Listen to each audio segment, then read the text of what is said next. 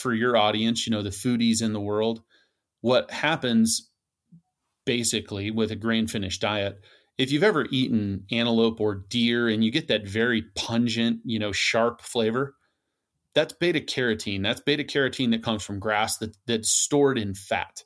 When you finish with a concentrated ration, which is a grain finished diet, it actually flushes the fat out. And that's where you get, the steak you got had that bright white fat on it that tastes kind of buttery. The biggest flavor profile you have in meat is the fat.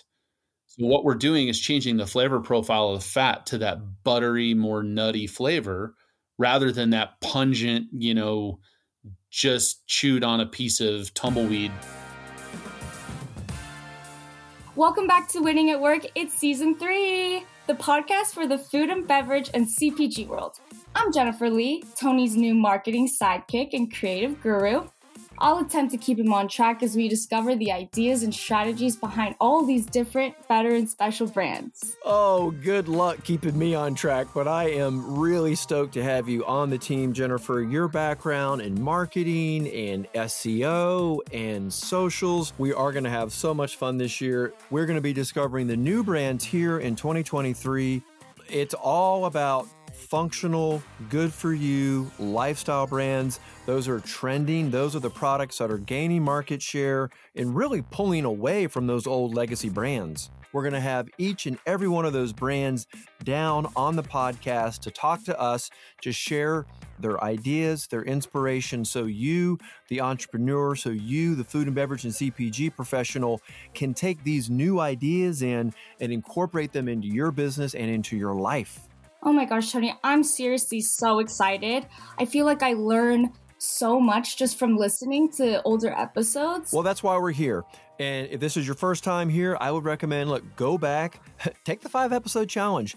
Pick a brand, pick a CEO, an entrepreneur, dive in, listen to what it is that they're teaching us.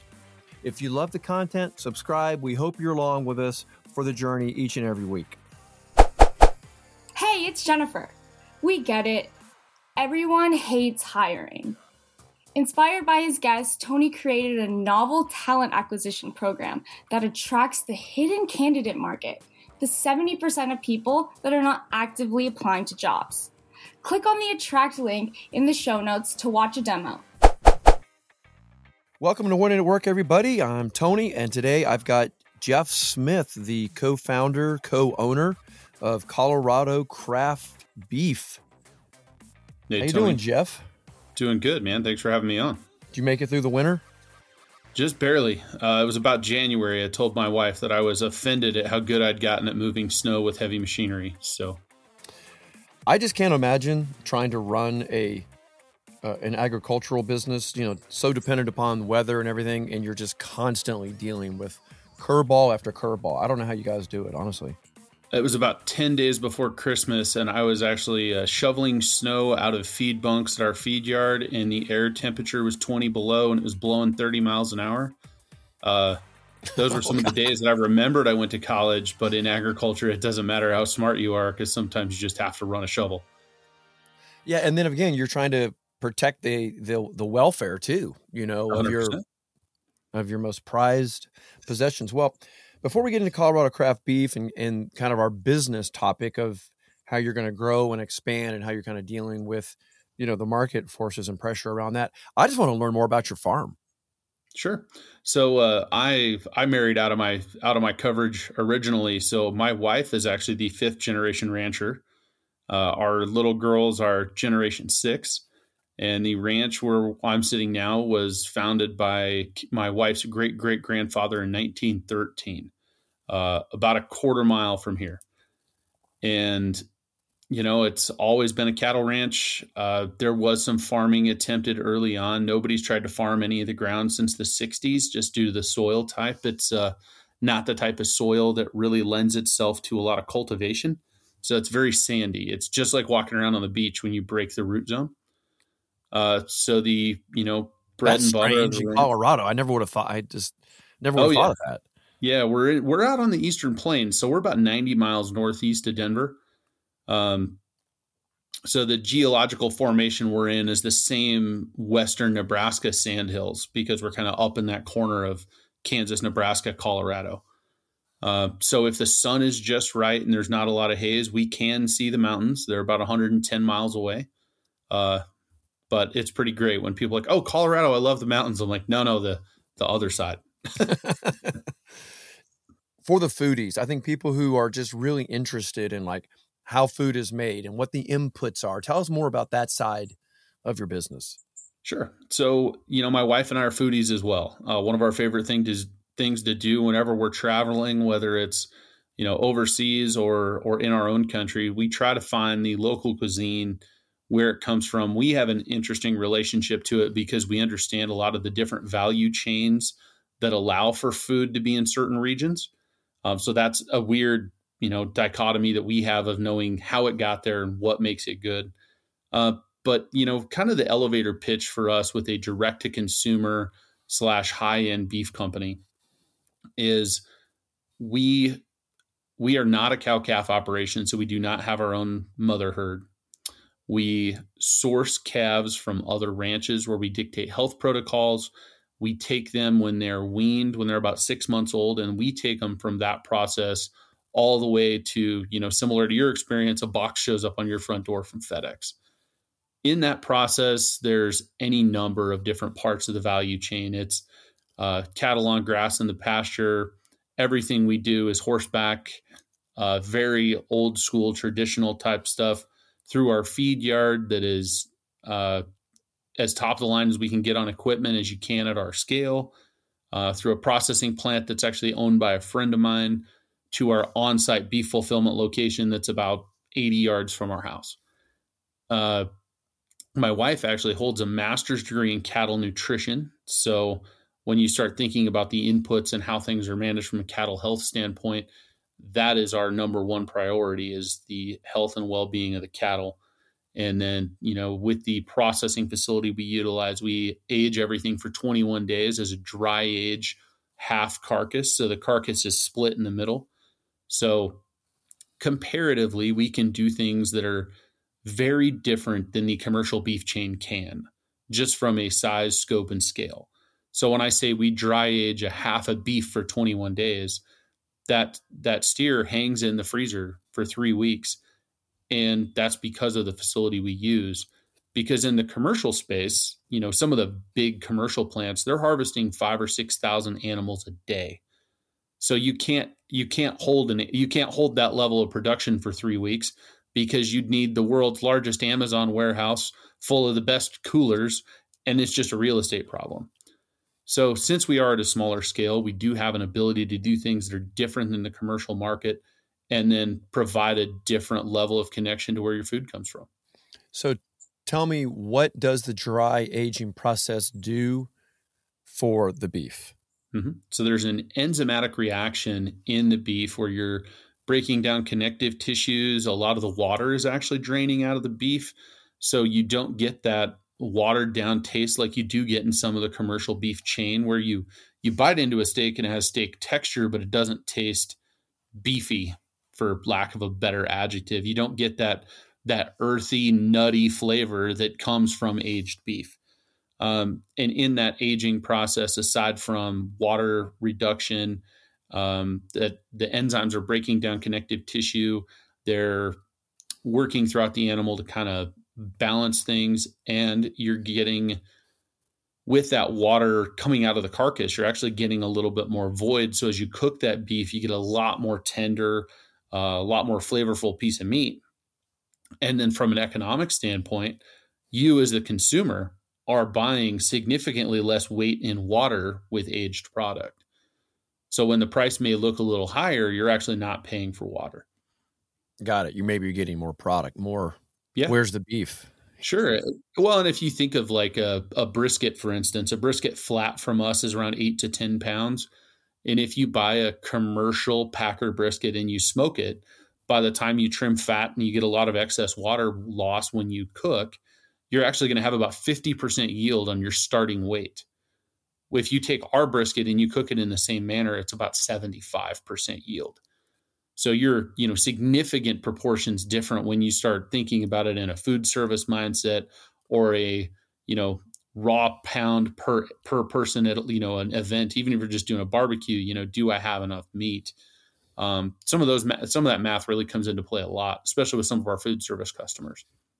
Yeah, and I do want to get into your business model more because I know you do some really creative things with your chefs. So, just from a finishing point of view, how long does it, or how many months does it take to finish a cow? On average, you're going to be 4 to 6 months.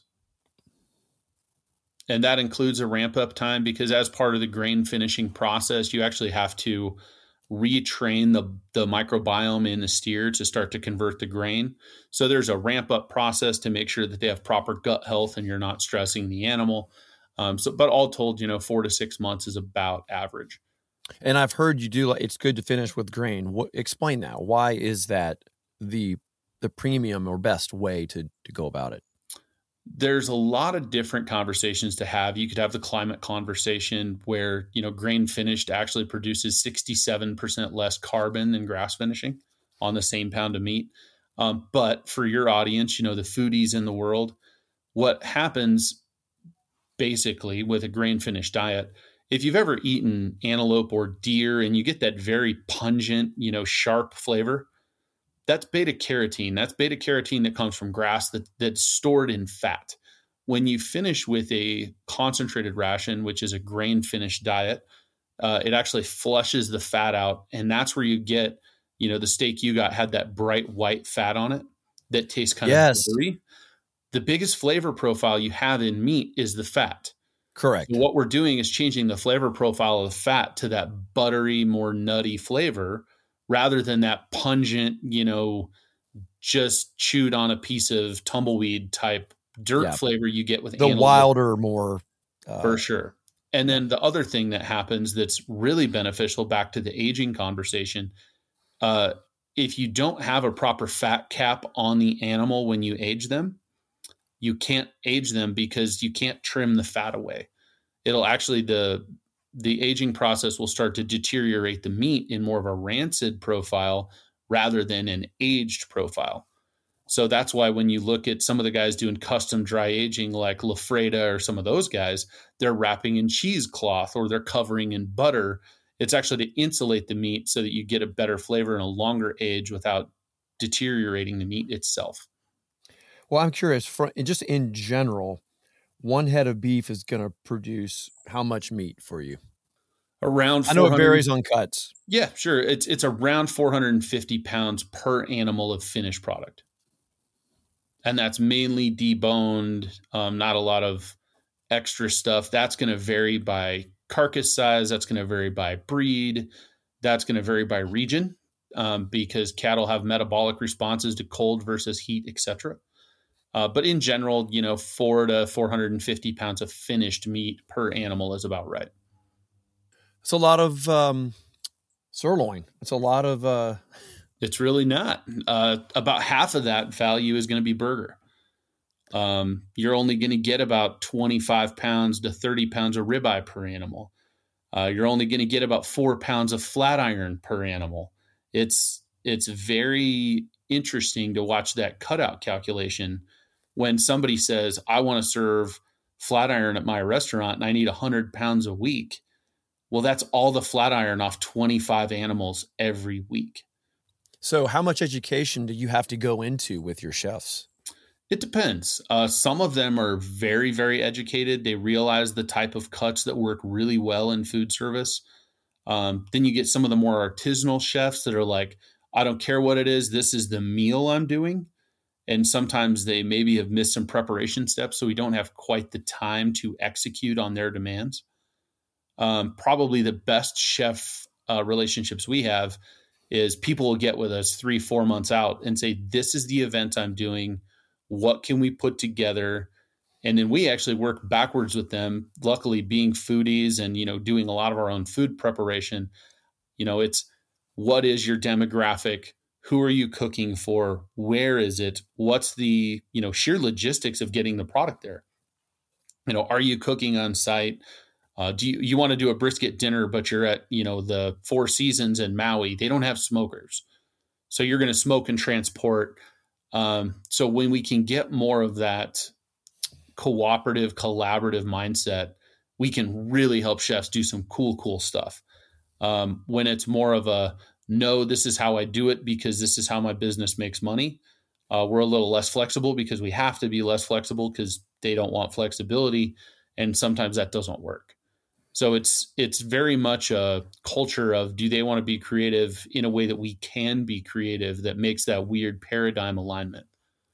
Well, you've mentioned food service and DTC. So kind of talk through us your business model. Our business model is about 90% direct to consumer. So we ship every Monday from the ranch. We ship nationwide. We do a lot of business in Hawaii, believe it or not. And based on the FedEx model from where we live in Colorado, we actually get to Hawaii cheaper than we can get to Virginia. So it's very odd learning that side of the business.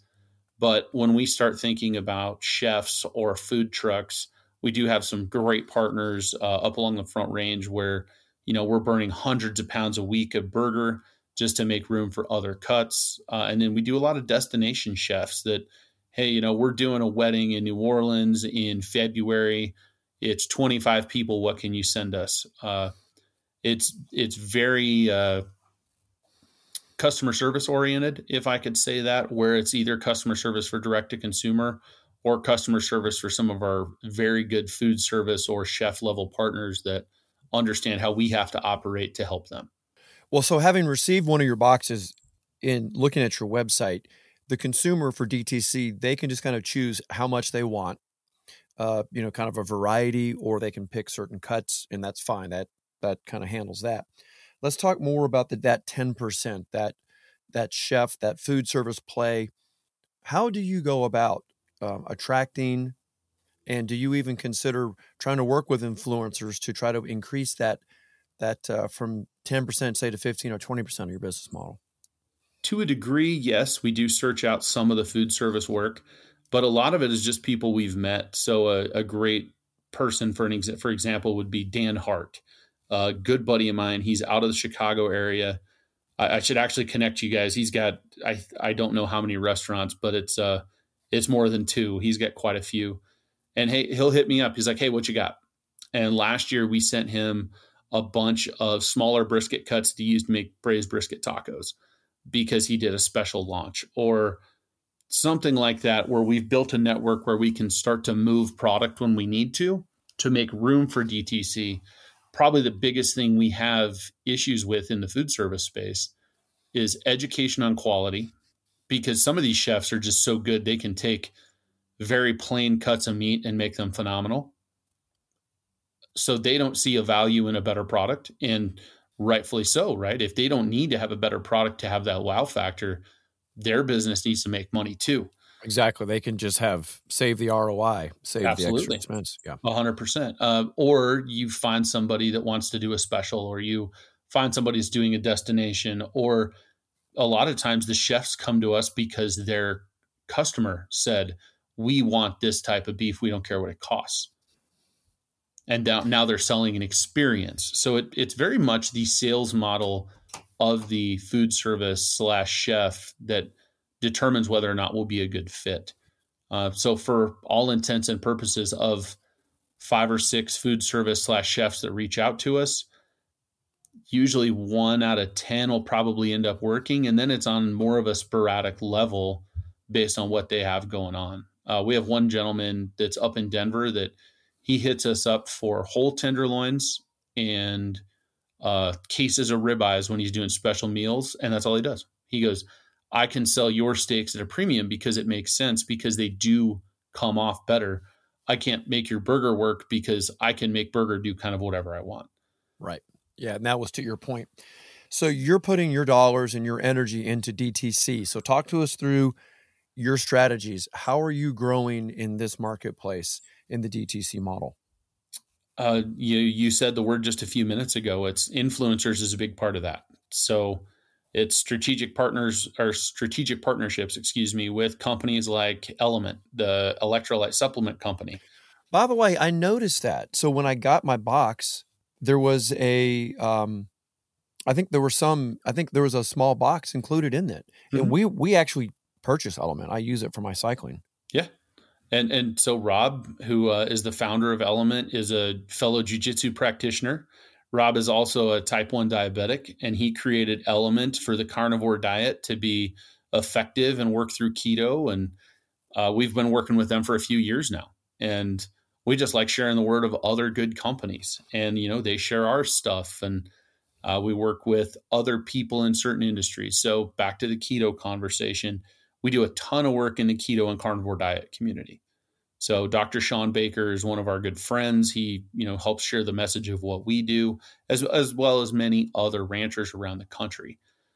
Because as most people know, terrestrial advertising is pretty much dead. Radio, print, et cetera, et cetera. It doesn't have an ROI. Except for podcasting. No, I'm just kidding. There you go.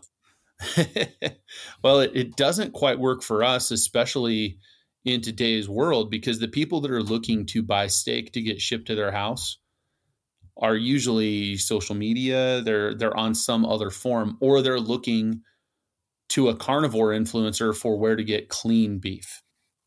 So we have found that, kicking product out to the right people and going on podcasts like this one and just sharing the message grows at a rate that, quite frankly, is outstanding. And we work to sustain that level. We're up 50% year over year for the last couple of years. We tripled the year of COVID because people couldn't get beef. So, when you're doubling the company every 6 to 12 months, it's becomes its that puts own, a strain. Yes. Yeah, it becomes its own monster. So, especially on the D2C side, because our biggest headache in D2C is shipping. FedEx has cost me more money than any bad business decision I've ever made. I know. I mean, how do you get around that? You really can't. Nope. You take it and say, "Thank you, sir. May I have another?" Whip, whap. Yeah. Yeah. That's a tough pill. That's a tough pill to swallow when you just see margin going out the window. Well, I will say that the year of FedEx, or the year of COVID, our shrink rate with FedEx was about 7%. And that is down under, it's sub 1% and has been for a while. So, for their credit, they're doing very well. They're doing a lot better. But if you go back and look at their SEC filings of what the company has done and what it's doing now, they're on a totally different level. Probably my biggest personal argument is when COVID happened, and they used to do this around the holidays every year, they suspend their delivery guarantees during the holidays. Yeah. Basically from Thanksgiving to New Year's Day. And I get it. You have a huge wall of product coming, sure. The other 11 months, you'll at least own your business. They turned it off during COVID. They have yet to turn it back on. Now that I did not know. Yeah, they don't have to. So that is really annoying to me, because we've also seen a 50% increase in their total rates in the last 2.5 years.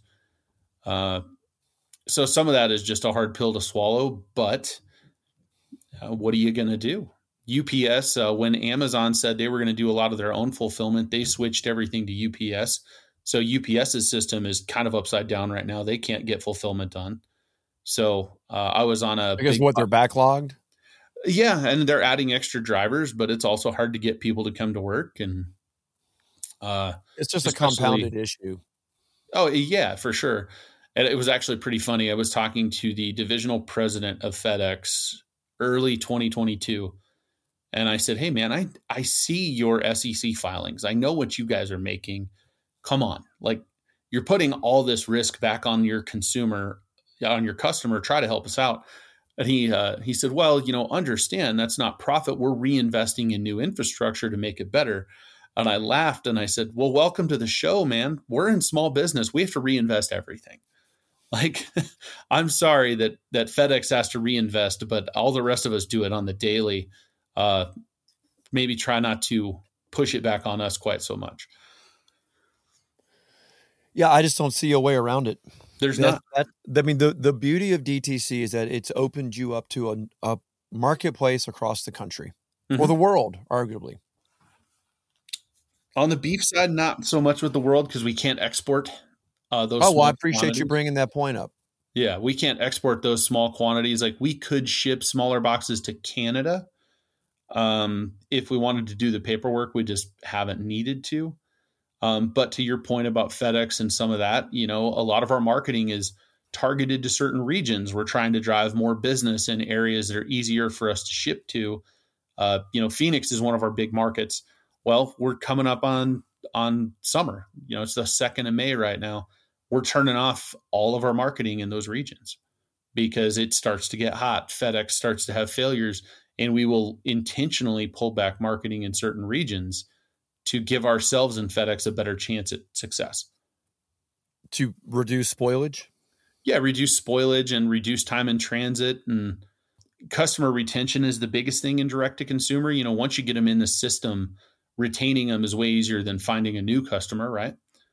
So we don't want to try to hammer the Phoenix market in July when it's 115 degrees, because even if FedEx delivers it on time and it's that hot in Phoenix and it sits on somebody's porch for 5 hours, you're smoked. The good news is, no pun intended. Yeah. You're smoked in not a good way. Not in an edible way. Yeah. And now the good news is people have trained themselves. They know what's coming in. They know what they need to be in position for. And luckily people in areas like Phoenix know that it's hot. We need to get perishable stuff inside. So things are all coalescing in a direction that are helping everybody. But if you as a business owner are not watching your own risk parameters and managing those in a way that gives you a better chance at success, you're kind of missing the boat. How much time, energy, and effort do you put into creating your own content for, say, TikTok, Instagram, Facebook, for those DTC ads? So luckily, I haven't had to do a lot of that. I have a face for radio. So my wife this does is some why of that. This is why you and I are both hidden behind an audio podcast, right? I'm with you. There brother. You go. So my wife does a lot of that. We have a marketing guy that's a retired Marine machine gunner that's very, very good at what he does. We've got some other filming partners that come out and shoot content. The good news is, for the most part, we don't have to pay for a lot of that advertising. So some of it goes on YouTube, some of it goes in partner messaging. But for the most part, just talking about steak and good ranching practices on our social media feed does well, especially when you couple that with good influencers that, understand what you're doing. Well, so you're really not having to pay as much as another company who's really trying to cut through the marketplace noise. To a degree, because, and I mean this respectfully to everybody else in the space, we are a true ranch. We don't have to work to create the vibe of being a ranch when we're a meat company. There's companies that are meat purveyors that try to talk about being ranchers. They have to work really hard at it. We spent all weekend at brandings with the neighbors. The content just kind of comes out of the way we do business and how we live. So we don't have to work that hard to create the transparency and the authenticity that someone that's trying to capture some market segment has to, if that makes sense. I was missing that. I wasn't quite tracking with why you weren't having to put as much effort into it, but it's what work you do put into it. The consumer can see that it's genuine and it's authentic, and it truly is a ranch. That's what you're saying. Yep. And now it took a long time to cultivate that within our group, within our customer base, so they understand what they're getting. And we've went on a ton of podcasts and spent a lot of money traveling. But also the customer and the consumer are becoming exceptionally more knowledgeable. They've ordered from people that, may not be operating the way they should. And the type of people that are buying direct to consumer beef that gets shipped to their door typically are doing the research. They want to know what they're buying. So when you get known for being that transparent, that authentic with, literally my phone number is on the website. If you got a question, let me know. That just kind of lives on ad infinitum in a way that we don't have to continue to push on quite so hard. Jeff, what would you say are your primary goals for 2023? What do you want to finish up with this year? Well, we've got some cool stuff happening in the background we can't quite talk about yet. Oh, it's just me and you. Right. Yeah, nobody's going to listen. Those are actually within probably a month of kind of completing all the paperwork and being able to talk about it.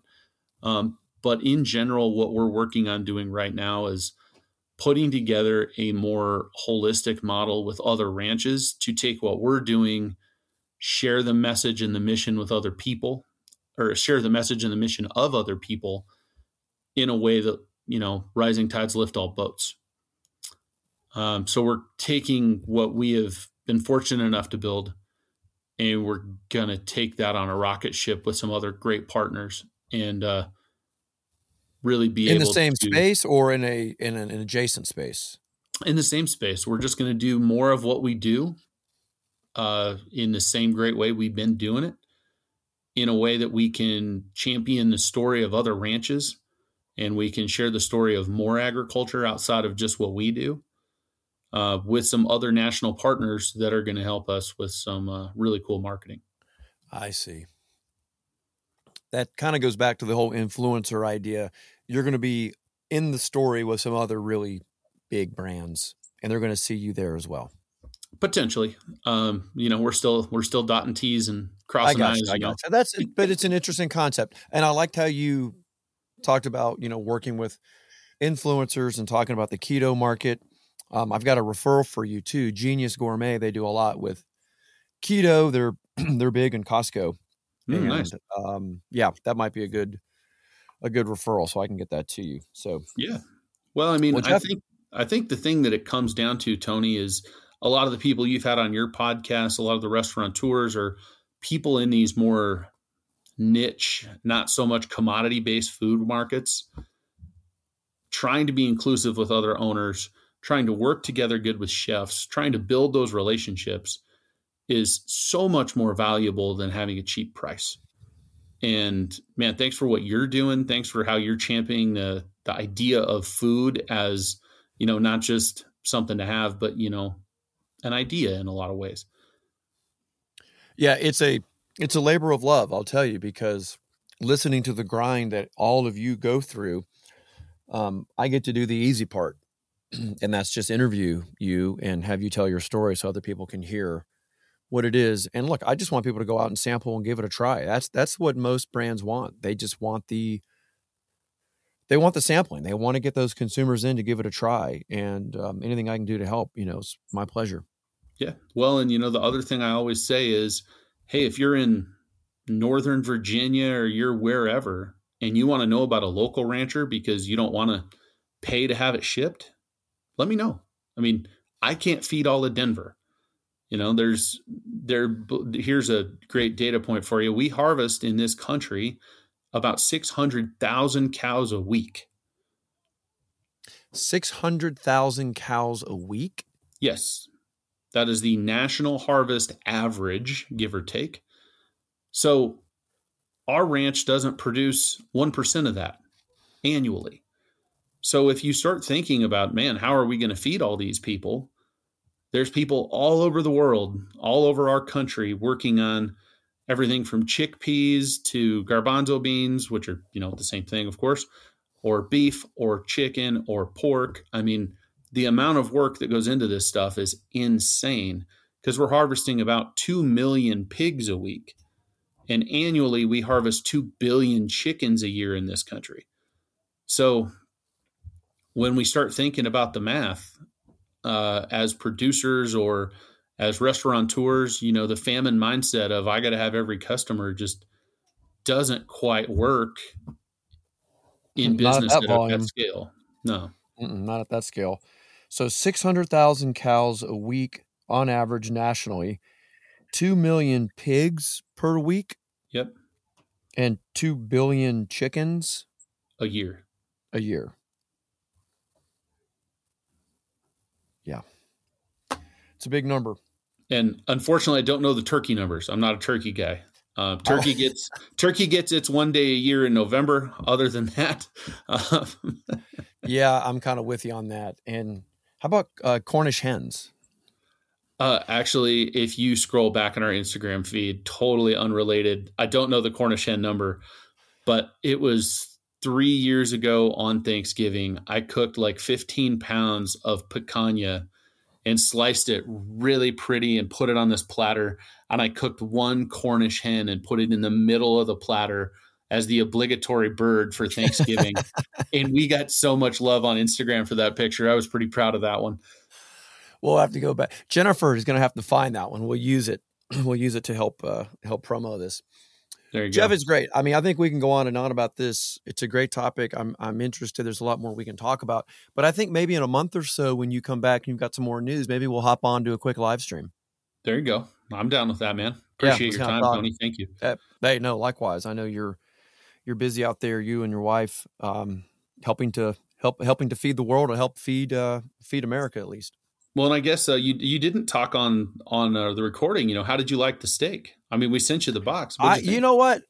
That is totally my fault, because it's funny. You and I were kind of talking offline.